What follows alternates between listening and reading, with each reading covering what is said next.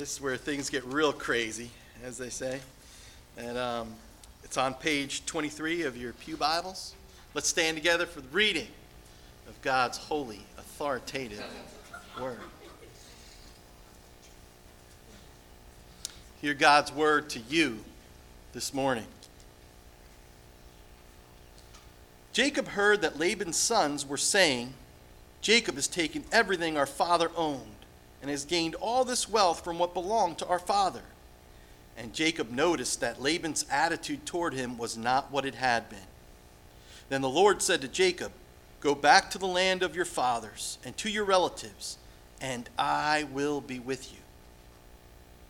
So Jacob sent word to Rachel and Leah to come out to the fields where his flocks were. He said to them, "I see that your father's attitude toward me is not what it was before, but the God of my father has been with me. You know that I've worked for your father with all my strength. Yet your father has cheated me by changing my wages 10 times. However, God has not allowed him to harm me. If he said the speckled ones will be your wages, then all the flocks gave birth to speckled young. And if he said the streaked ones will be your wages, then all the flocks bore streaked young. So God has taken away your father's livestock and has given them to me. In breeding season, I once had a dream in which I looked up and saw that the male goats mating with the flock were streaked, speckled, or spotted. The angel of the Lord said to me in the dream, 'Jacob.' I answered, 'Here I am.' And he said, 'Look up and see that all the male goats mating with the flock are streaked, speckled, or spotted. For I have seen all that Laban has been doing to you. I am the God of Bethel, where you anointed a pillar and where you made a vow to me. Now leave this land at once and go back to your native land.' Then Rachel and Leah replied, 'Do we still have any share in the inheritance of our father's estate? Does he not regard us as foreigners? Not only has he sold us, but he has used up what was paid for us. Surely all the wealth that God took away from our father belongs to us and our children. So do whatever God has told you.' Then Jacob put his children and his wives on camels, and he drove all his livestock ahead of him, along with all the goods he had accumulated in Paddan Aram, to go to his father Isaac in the land of Canaan. When Laban had gone to shear his sheep, Rachel stole her father's household gods. Moreover, Jacob deceived Laban the Aramean by not telling him he was running away. So he fled with all he had, and crossing the river, he headed for the hill country of Gilead. On the third day, Laban was told that Jacob had fled. Taking his relatives with him, he pursued Jacob for 7 days and caught up with him in the hill country of Gilead. Then God came to Laban the Aramean in a dream at night and said to him, 'Be careful not to say anything to Jacob, either good or bad.' Jacob had pitched his tent in the hill country of Gilead, where Laban overtook him, and Laban and his relatives camped there too. Then Laban said to Jacob, 'What have you done? You've deceived me, and you've carried off my daughters like captives in war. Why did you run off secretly and deceive me? Why didn't you tell me so I could send you away with joy and singing to the music of tambourines and harps? You didn't even let me kiss my grandchildren and my daughters goodbye. You've done a foolish thing. I have the power to harm you. But last night the God of your father said to me, "Be careful not to say anything to Jacob, either good or bad." Now you have gone off because you long to return to your father's house. But why did you steal my gods?" Jacob answered Laban, "I was afraid because I thought you would take your daughters away from me by force. But if you find anyone who has your gods, he shall not live. In the presence of our relatives, see for yourself whether there is anything of yours here with me, and if so, take it." Now Jacob did not know that Rachel had stolen the gods. So Laban went into Jacob's tent and into Leah's tent and into the tent of the 2 maidservants, but he found nothing. After he came out of Leah's tent, he entered Rachel's tent. Now Rachel had taken the household gods and put them inside her camel saddle and was sitting on them. Laban searched through everything in the tent but found nothing. Rachel said to her father, "Don't be angry, my lord, that I cannot stand up in your presence. I'm having my period." So he searched, but could not find the household gods. Jacob was angry and took Laban to task. "What is my crime?" he asked Laban. "What sin have I committed that you hunt me down? Now that you have searched through all my goods, what have you found that belongs to your household? Put it here in front of your relatives and mine, and let them judge between the two of us. I have been with you for 20 years now. Your sheep and goats have not miscarried, nor have I eaten rams from your flocks. I did not bring your animals torn by wild beasts. I bore the loss myself, and you demanded payment from me for whatever was stolen by day or night. This was my situation. The heat consumed me in the daytime and the cold at night, and sleep fled from my eyes. It was like this for 20 years I was in your household. I worked for you 14 years for your 2 daughters and 6 years for your flocks, and you changed my wages 10 times. If the God of my father, the God of Abraham and the fear of Isaac, had not been with me, you would surely have sent me away empty-handed. But God has seen my hardship and the toil of my hands, and last night he rebuked you." Thus ends the reading of God's holy, powerful, and inerrant word. May he bless our hearts and lives this morning. You may be seated. Woo!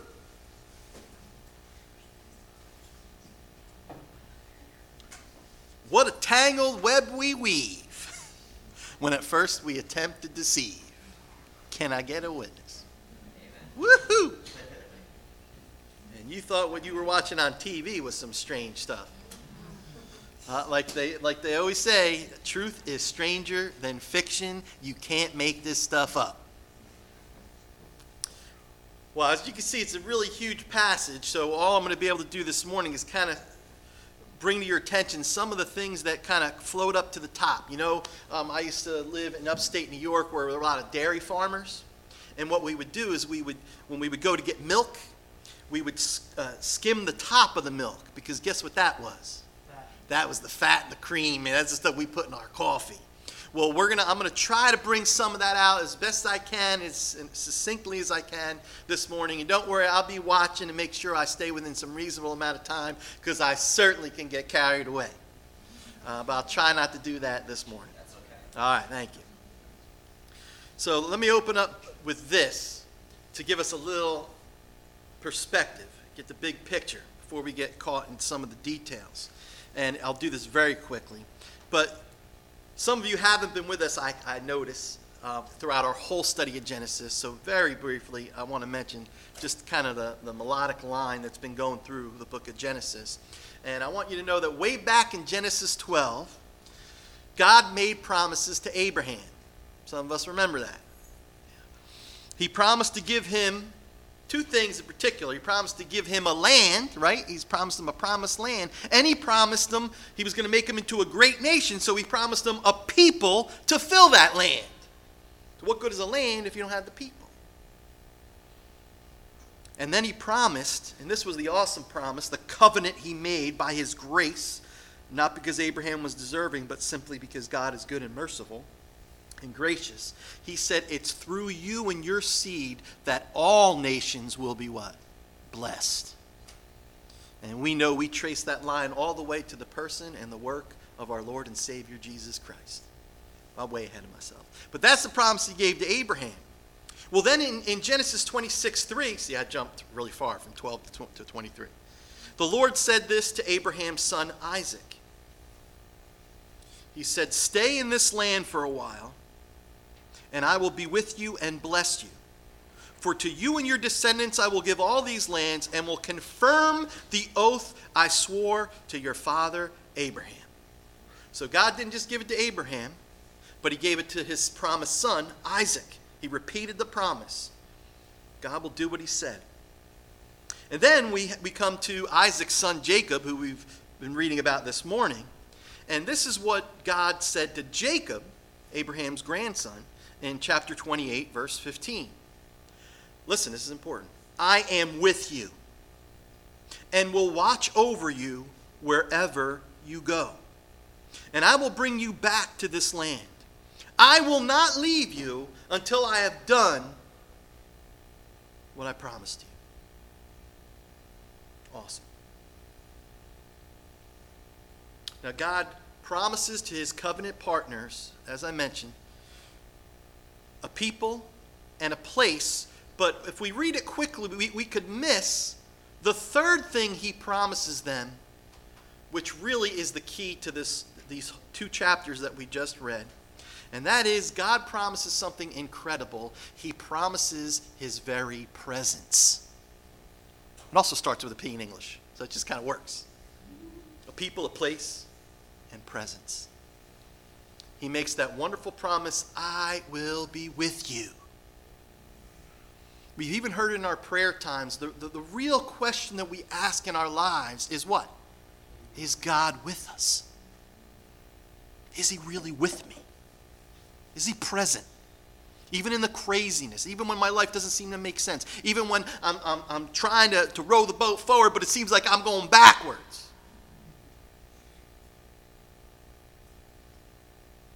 So we see, when we look at crazy Jacob, because he was crazy, in the sense of he was a deceiver, he was a conniver, he was always working it. You know those people on the street, they're always shucking and jiving, always trying to get one over on you, and you're so annoyed when they get you, you're like, I fell right into that. Well, that's Jacob.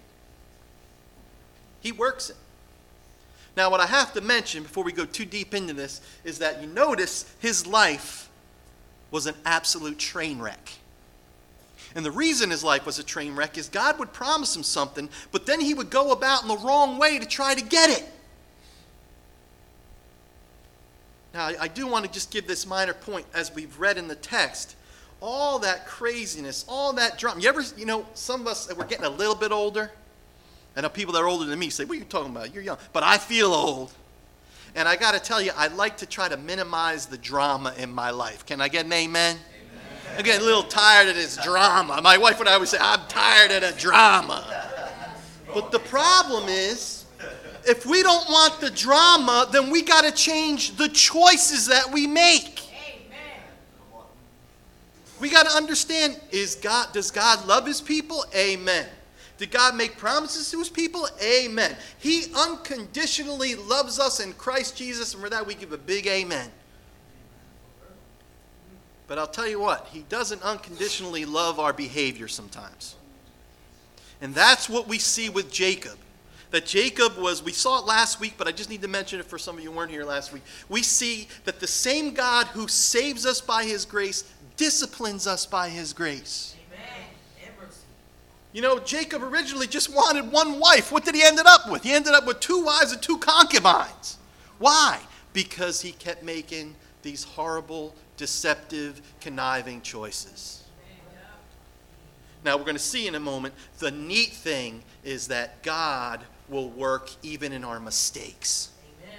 And even in our sins. He's the kind of God that can weave beauty out of brokenness.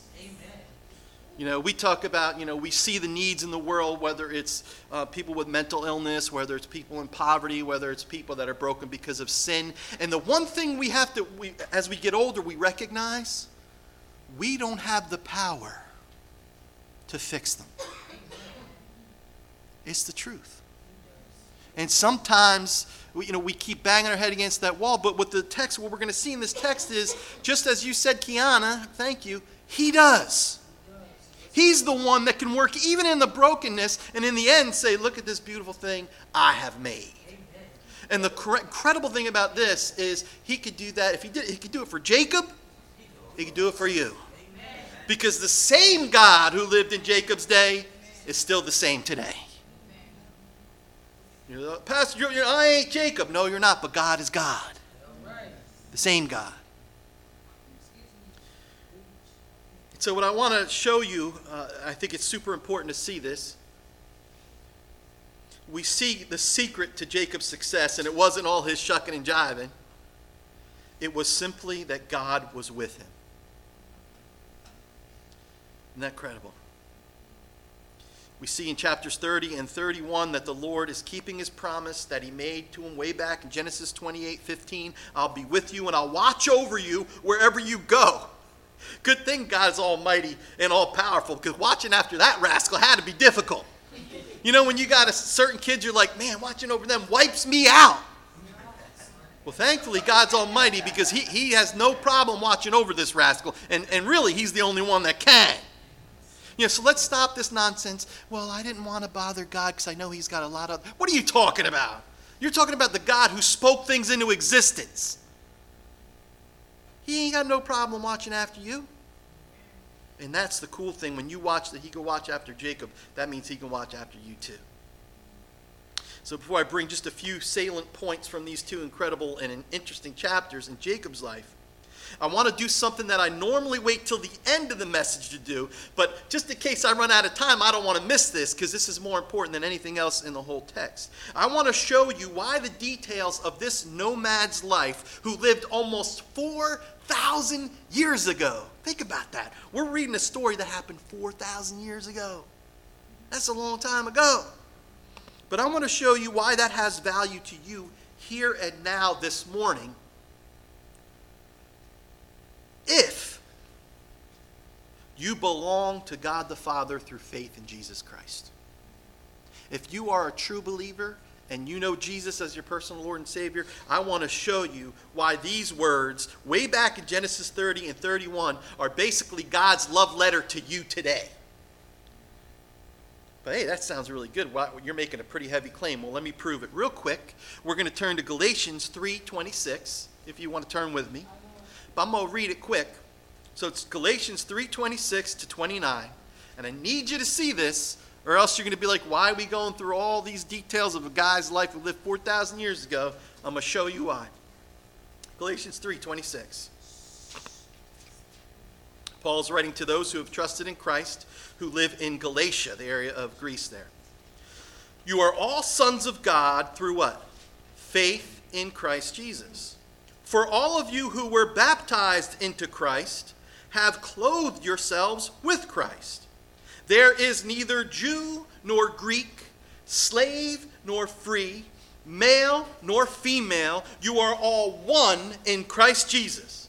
If that ain't good enough, the next line. If you belong to Christ, then look at this.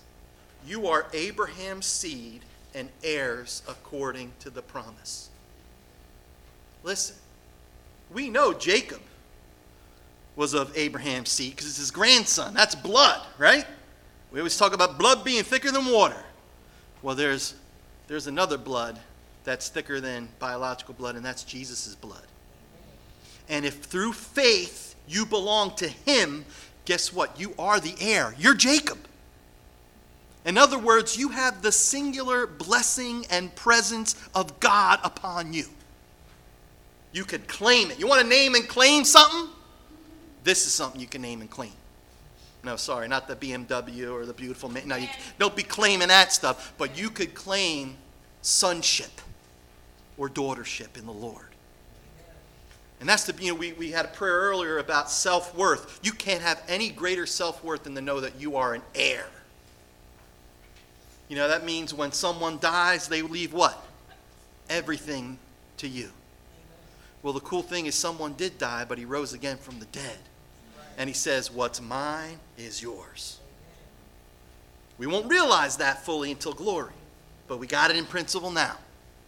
And I want you to see that because in the few moments we will have in the rest of our time together, I want you to see that as we look at how God deals with Jacob in these passages, how God saved him by his grace, how God disciplined him by his grace, he blessed him with the very incredible blessing of his very own presence, how he was with him in good times and bad times. He was there when he messed up, and he was there when he did heroic things. He was there when life was good, and he was there when life was lean. I want you to see that same God is the God who will do that in your life and is doing that if you're a believer in your life today.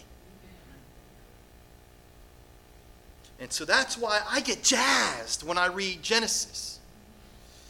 And I need you to see that. Because sometimes people think that, oh, well, the pastor is really into Genesis the same way an archaeologist is into digging up archaeology.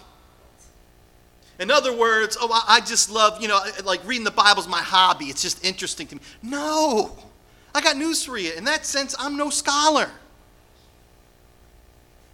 I'm excited about this because God is talking to me.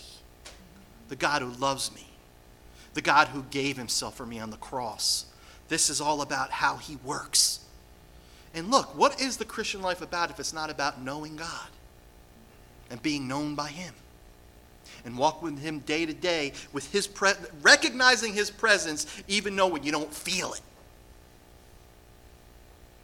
When I was a young believer, I had to learn something, and it was a hard lesson.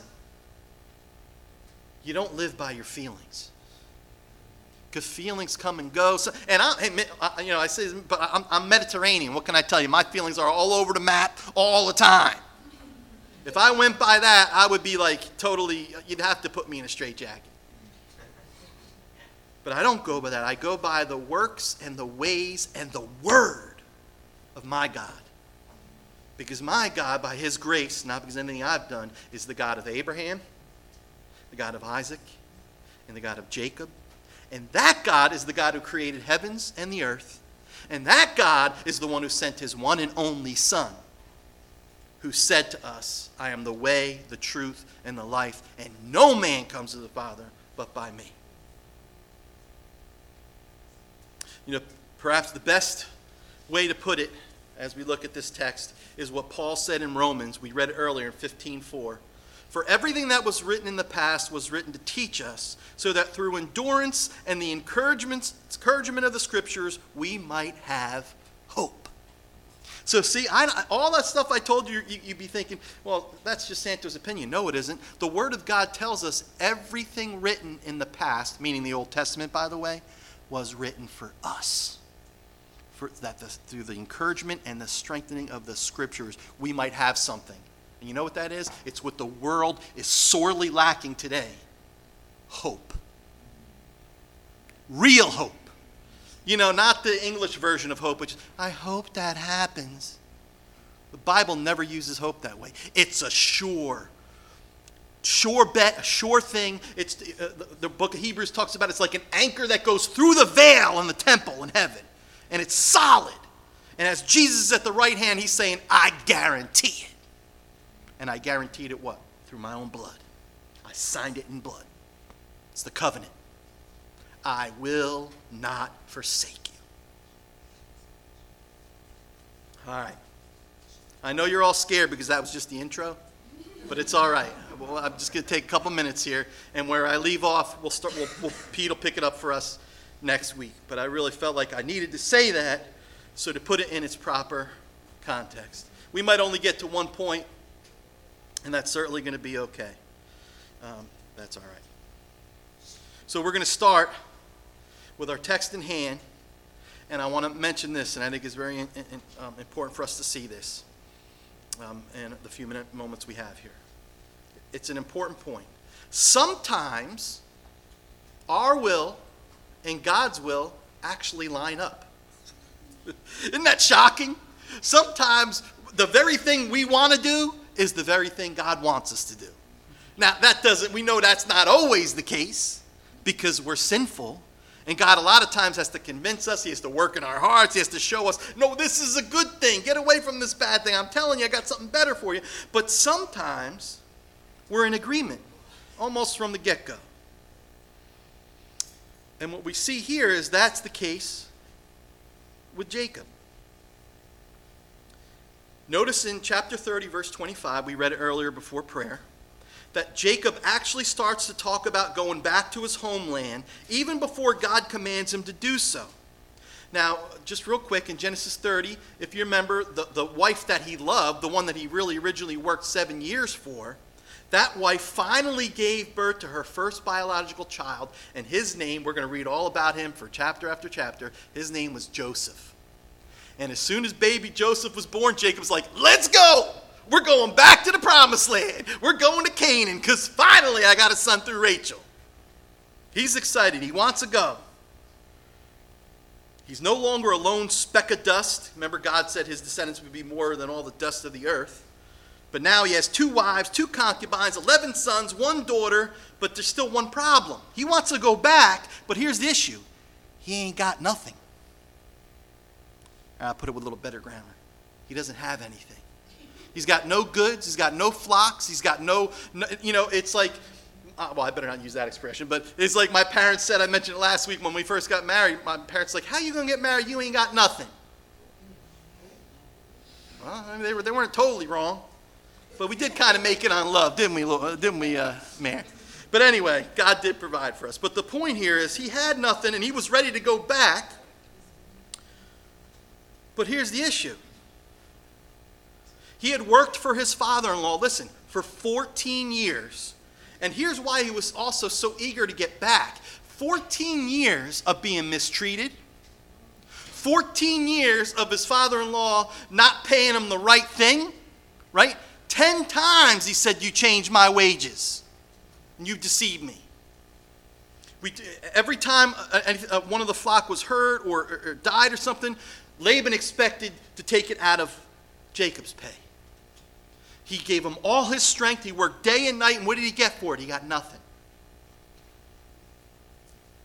And so here's the deal. If he would have went back right then and there, things would not have been pretty for him and his family. Because he would have went back, he would have went, as we always say, po. Because he can't afford the other O and the R. Get that? P-O? No, anyway, so he would have went back that way. So what Jacob does is, so of course, Laban didn't want to let him go because Laban said, I did this mystical thing of divination. I found out that I was blessed because you're here. In other words, what's Laban acknowledging? You're the golden goose. God would not have blessed me if it wasn't for the fact that his chosen child was in my midst. And Laban wasn't ready to let that golden goose go. So he says, well, what can I give you? Well, Jacob says, the scheming Jacob has an idea. He goes, whoa, wait a minute. No, I don't want no wages. I just want you to do me one little favor. And he got into that whole long thing, which you definitely don't want me to repeat. We read it already, where he says, I'll tell you what, you just give me all the speckled, the spotted, and the streaked animals, and you keep the ones that are, either all white for yourself, and that way we could tell whose flocks are which, and in the end, let me have the ones that are the spotted and the streaked, and you keep the other ones. And you could also, and he sells them by saying this, look, you'll know if I stole any of them, because if I have a white sheep, you know it's yours, and I took it. So Laban says, all right, then that sounds like a good plan. But Laban's not going to be fooled by the fooler. So Laban takes all the streaked ones, pulls them away from Jacob, and has his sons watch that flock. And he puts 3 days' journey between them. So we read the whole story. And I won't get into that, but I will get into this. Notice that both of them are still conniving. Did you notice this? They're both still trying to outdo one another and trick one another. But we saw what Jacob ended up doing, and we'll talk about that in a moment. But the first big takeaway, and probably no one will have time for today, is this. Even when our will and God's will are in agreement, sometimes God will make us wait for his perfect timing. That's what's going on here. Think about it. If he would have left in his original time when he wanted to leave, like I said, he would have had nothing. You know that old saying, thank God for unanswered prayer? I think there's even like this real corny country song on that. Mine, I'm sorry. But here it's not so much thank God for unanswered prayer as much as it is thank God for delayed answer to prayer. That's what we got here. Now, forgive me, some of you, but as I look out, I don't know that too many of you have heard this story before, but I'm going to tell you real quick. And it's something that happened to me as a young believer, and it was a lesson I took with me to this day, and that's why it made me think of it when I was reading this, studying for this. I was a young man. Yeah, at one time I was. I think I was either 20 or 21. And people always laugh. I thought I was going to be like the Apostle Paul, single, so that I could dedicate all my time to preaching the gospel. I don't have time to date those girls. That's wasting all my time on that. I need to be about the kingdom. I'm not getting a lot of amens on that. But that's the way it was. But now, that might be true, but there was something that God knew about me that I didn't even want to admit to myself. Listen, this is important. Deep in my heart, I always longed for a companion. I didn't go around telling people. I didn't even tell myself this. I kept denying it. But I always wanted, and especially once I got saved, a godly woman to share my life with. And so at one point, there was a nice Christian girl, and we were meeting every week at my house. I lived with my parents in a way it was safe. And we would do Bible study every Wednesday night. And we were really having a good time Bible study.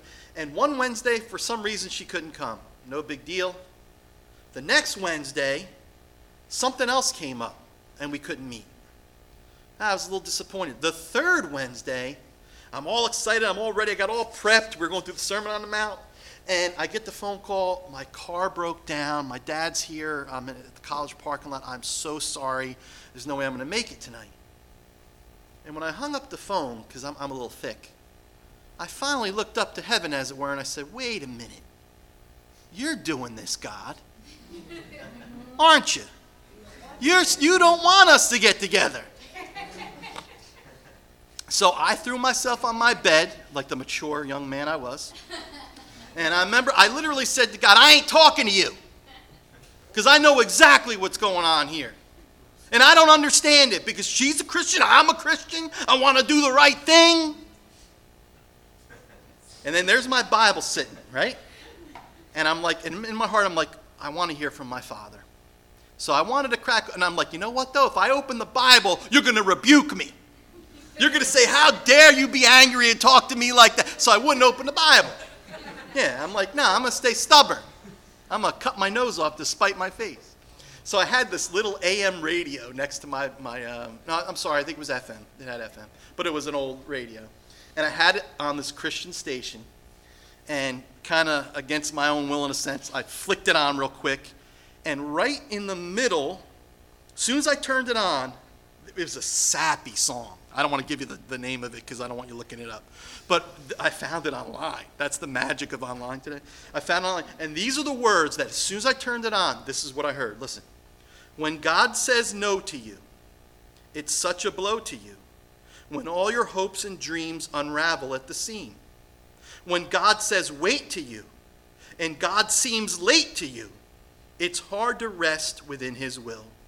It's hard to trust and just be still. It's hard to simply wait until it's all made plain. He who holds us in his hands has no problems, only plans. He who has control of all sees the smallest sparrow fall. He who works where no one knows does not sleep as we suppose, but works in all things, both great and small things, for his own glory and our best good. Amen. And you know what happened? I cried like a little girl. But you know why I cried? Because I was overjoyed that my Father cares. And that my Father knows how I feel. And my Father knows what I need even more than what I know.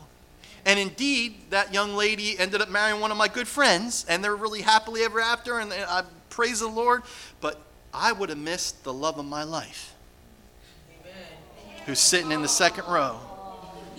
And who has been my partner, faithful partner now for 30 years.